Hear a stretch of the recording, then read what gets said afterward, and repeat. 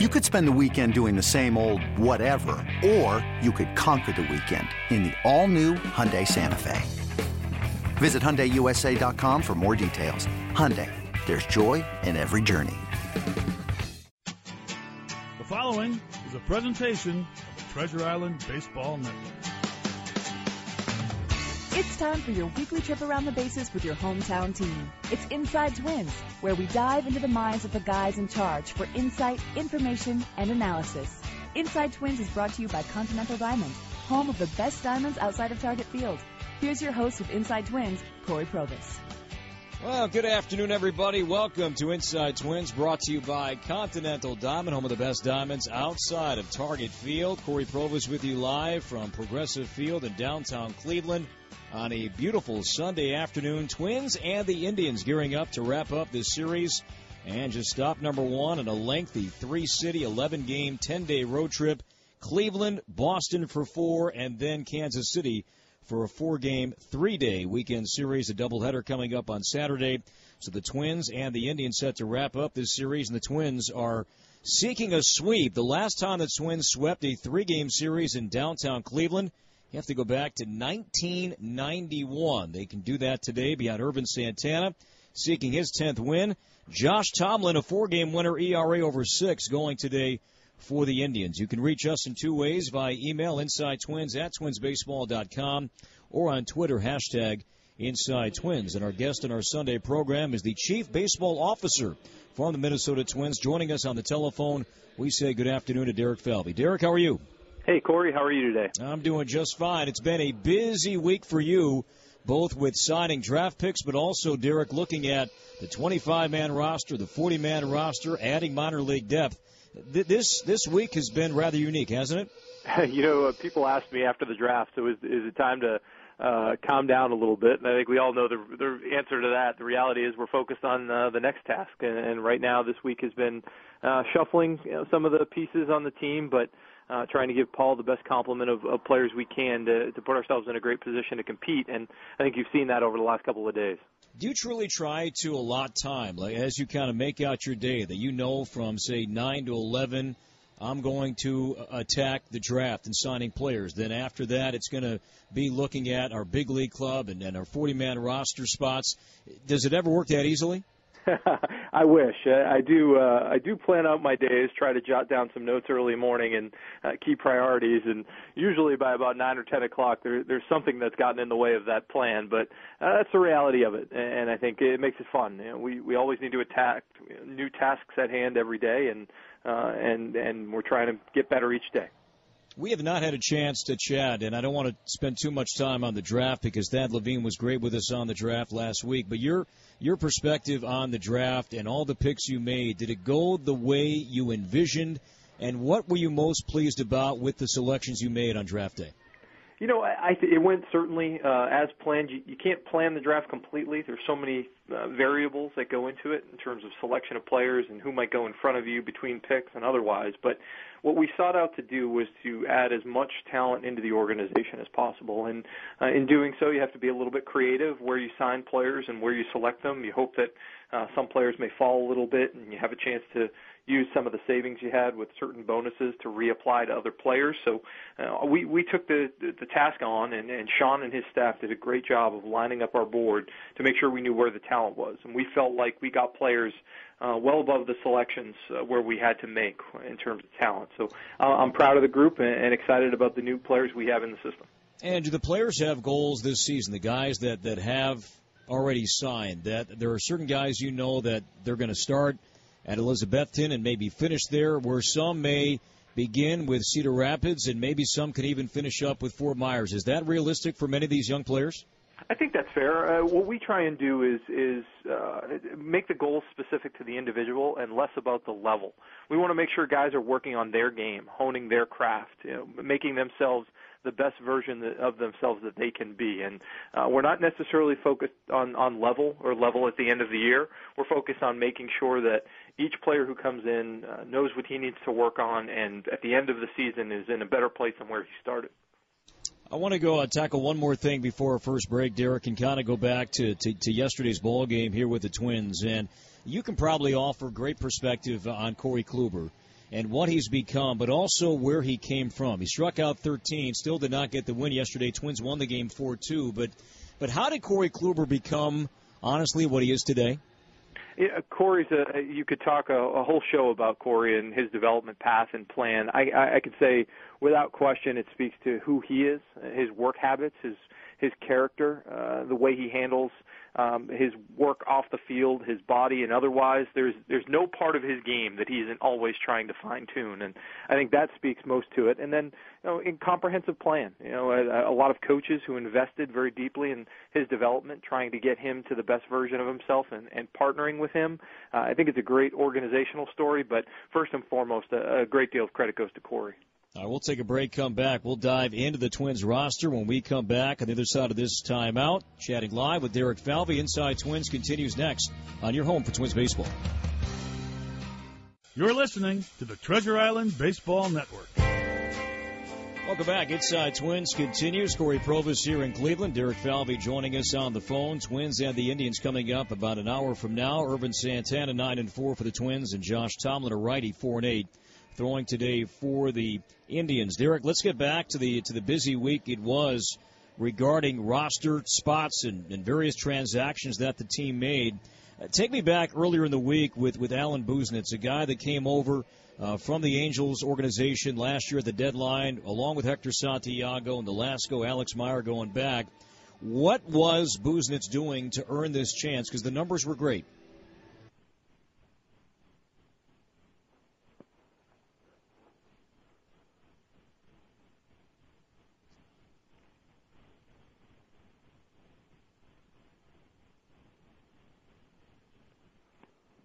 All right, we'll try and get Derek Falvey back with us on the phone as quickly as we can. But, Alan Busenitz had his contract selected on June 17th. Great numbers down in the minor leagues. And, of course, the Twins have had so many moving parts with this bullpen. And, as Danny and I have discussed throughout the week and the last couple of weeks, getting short starts from the Twins starting pitchers have just necessitated so many different moves, guys that were not on the 40-man, guys that have been on the 40-man, and now designated for assignment. We're going to get into some of those as we try and get Derek Falvey back with us on the phone.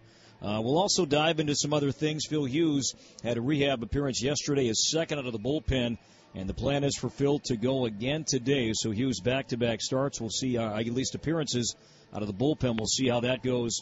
And what's next for Phil? Does he have to stick down there, or will he join the team on this road trip as well, whether it be in Boston or Kansas City?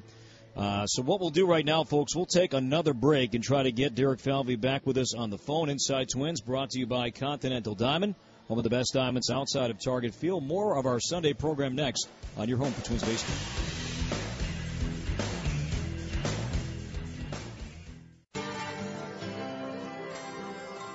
All right, we're back. Inside Twins, brought to you by Continental Diamond, home of the best diamonds outside of Target Field. And Derek Falvey joining us on the phone. He rejoins our Sunday program. And, Derek, I'm not sure if you heard my question before we lost you there, just about some of the young arms you've added to this team this week. Guys like Hildenberger and Busenitz, who had their contracts selected. Were the numbers pretty much the reason why those guys have been added to the team? I think we knew with that group there that, and those two guys you just mentioned, and some others that were on the come, that we had a plan in mind that we may see them at some point this year. But the last thing you want to do is rush some of those young arms. You want to make sure that when they come up here, it's with a ton of thought put into it with respect to their timeline at the major league level. So we felt like those guys were ready and able to contribute and help us moving forward. So we're excited to have them as part of the club. And Busenitz brings some power to the back end of the bullpen as well, or middle relief, where we've seen him kind of bounce around a little bit. And Hildenberger, the sidearm delivery. Are there many prospects and young pitchers you've seen in the Twins organization that throw in that manner?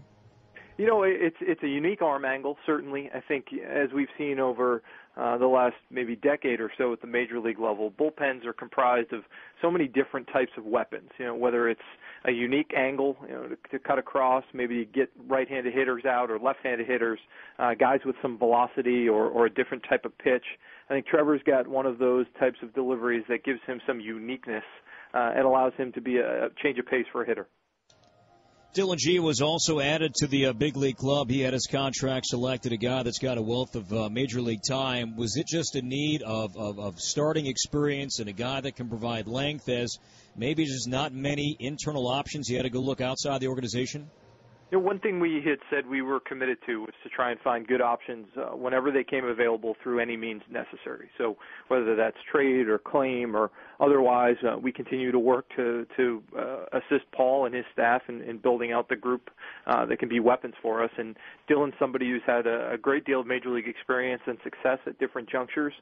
We certainly ran into a tough game the other day where we had to get deep into our bullpen, and so we have plans in mind, but sometimes those can change. And Dylan was somebody we knew was a good option for us at some point here soon when length was potentially necessary within the bullpen. Yeah, going back to Thursday's loss with the White Sox, Derek, Danny and I were surprised that Nick Turley waited so long to throw his first curveball. Any reason why he waited to like his 22nd or 23rd pitch to really throw that first curveball? I know it's something that Paul's addressed a bit, and Chris Jimenez and Nick. You go through each game plan and work through hitters, and sometimes it's a feel thing for a player, and whether or not he has a feel for it in that moment. I think we always leave those to the catchers and the pitchers who are really working through that game plan. And so I don't have anything to comment in addition on that, but I do know that when you go through a lineup and you're trying to figure out what's the best way to navigate the first time, second time, and third time through, getting outs with your fastball is essential. So I'm sure they work through a specific game plan. To add both Dylan G and Trevor Hildenberger to the 40-man roster, you had to create openings, and both Mason Militakis and Alex Wimmers designated for assignment or release. Militakis seemed to cause some angst amongst Twins fans, even though we've never seen him at the big league level. Take me through that call. What were you not seeing with Militakis that forced you to go down that road? It's always very difficult when you're working through the 40 spots on your roster that we don't take any of those spots lightly. And so when you fill a spot and you have someone on there and you have to take them off, it's always difficult. We view these guys as major league players, and ultimately there have to be decisions that are made about him versus another player at some point along the way. I'm confident Mason has the ability to get to the major leagues and have an impact, hopefully with us. But we'll see where things take us in the next course of a week or so as we work through the decisions on that kind of move. How much of it, and maybe a small part, just based on just immediate need, but do you look at guys who you believe internally have the potential to clear and could then stay in your system, albeit no longer on the 40-man roster? Is that part of the conversation amongst you and Thad and others? Yeah, it's all part of the equation. I think you need to look at what are the options, who could potentially get sent out and clear, which players would be retained within the organization or otherwise, and it's all part of the conversation about roster management. And like I said, it's never easy. We view each of these guys when we add them or remove them as major league pieces. Otherwise, they wouldn't be on the 40-man roster. So we know that there's some risk, and players could end up elsewhere, but that's part of the job, and we need to make those decisions for the betterment of the team. Phil Hughes right now is on a rehab assignment with AAA Rochester. He threw Wednesday. He threw yesterday out of the bullpen. He's set to throw again today. If he gets through this one today without any setback, what's next, Derek, for Phil Hughes? I think that's when we have another conversation. Paul and I will chat, see where Phil's at. We'll talk with Phil, see how he's feeling coming out of having one outing and then going with the back-to-backs, which is a necessity if you're coming out of the bullpen. So we want to make sure he's feeling good and continuing to progress. Anytime a rehab assignment is started, you have a plan in mind, but at the same time, you can always adjust depending how the player feels. So we'll have that conversation with him after today in today's game and see where he's feeling and take some next steps from there.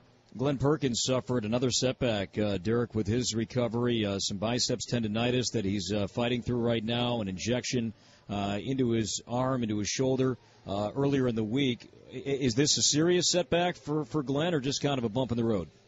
We've talked about Glenn going back really through the off season and into spring training, and one of the consistent things we talked about was that when you set out on a rehab assignment, you want to be thoughtful about making sure that everything's done day by day, handled the right way. And I've said all along that setting timelines or an artificial date for return, I think, is risky, and these are the reasons why. Just because guys will have setbacks along the way, and Glenn had one right now, so he'll be shut down for a brief period of time here before he ramps up again.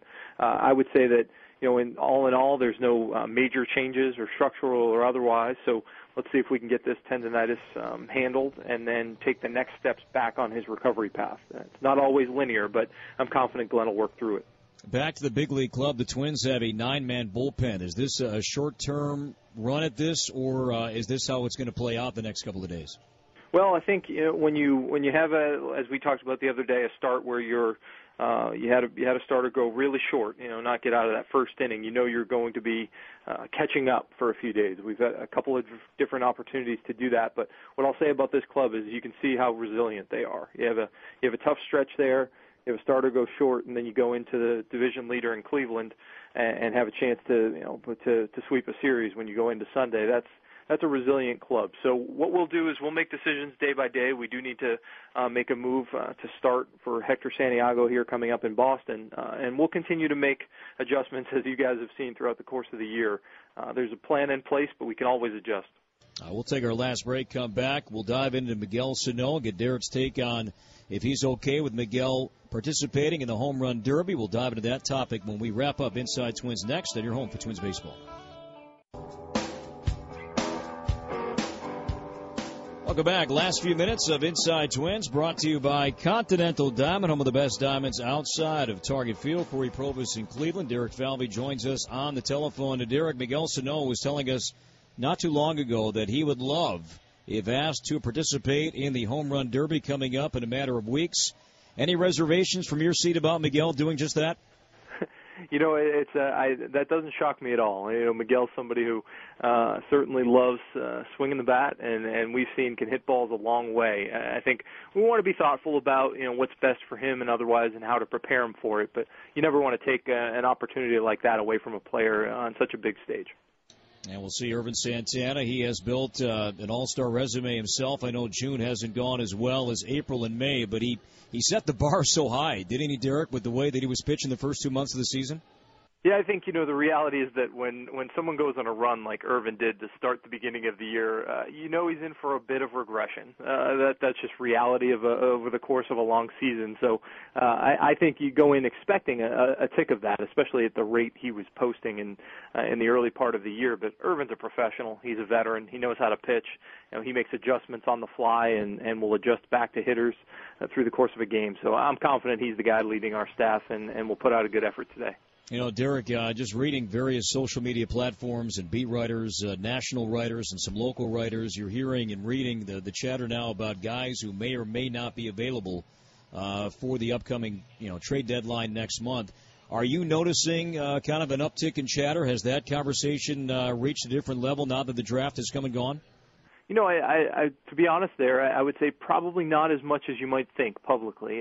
The reality is that with the second wild card and the way teams are set up now, it's led to a lot more competition really through the month of July. And my sense is now that the draft is wrapped up and teams are really focused on what is going on presently at the Major League level, that you'll see it more in the coming weeks. But we're not quite to that moment in time when a lot of discussions start taking place. I would imagine that'll pick up in the next 2 weeks.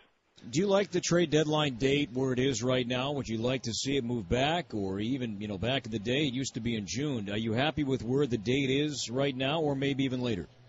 I could see, I certainly could see both sides of the argument there. I could see real value in keeping it where it is, or maybe pushing it a little bit later into the summer, particularly in light of, as I just mentioned, that second wild card spot and more teams in contention later. Certainly wouldn't want to move it back, but I do see the reality is that deadlines drive decisions. We all know that. So whenever that deadline comes, I think a lot of activity you'll see in the week leading up to it. Derek, always appreciate the time. Enjoy the game today, and we'll catch up soon. Sounds good, Corey. Thanks. We thank Derek Falvey for joining us on the telephone. Inside Twins, always fun to bring it to you here on the Treasure Island Baseball Network. Much more to come throughout our afternoon. Chris in the pregame show moments away. Then we'll have Game 3, Santana-Tomlin. Twins seeking a sweep. Hasn't happened in Cleveland since 1991. Ervin and Tomlin Game 3 coming up. Stay tuned. Chris in the pregame show right around the corner on your home for Minnesota Twins baseball.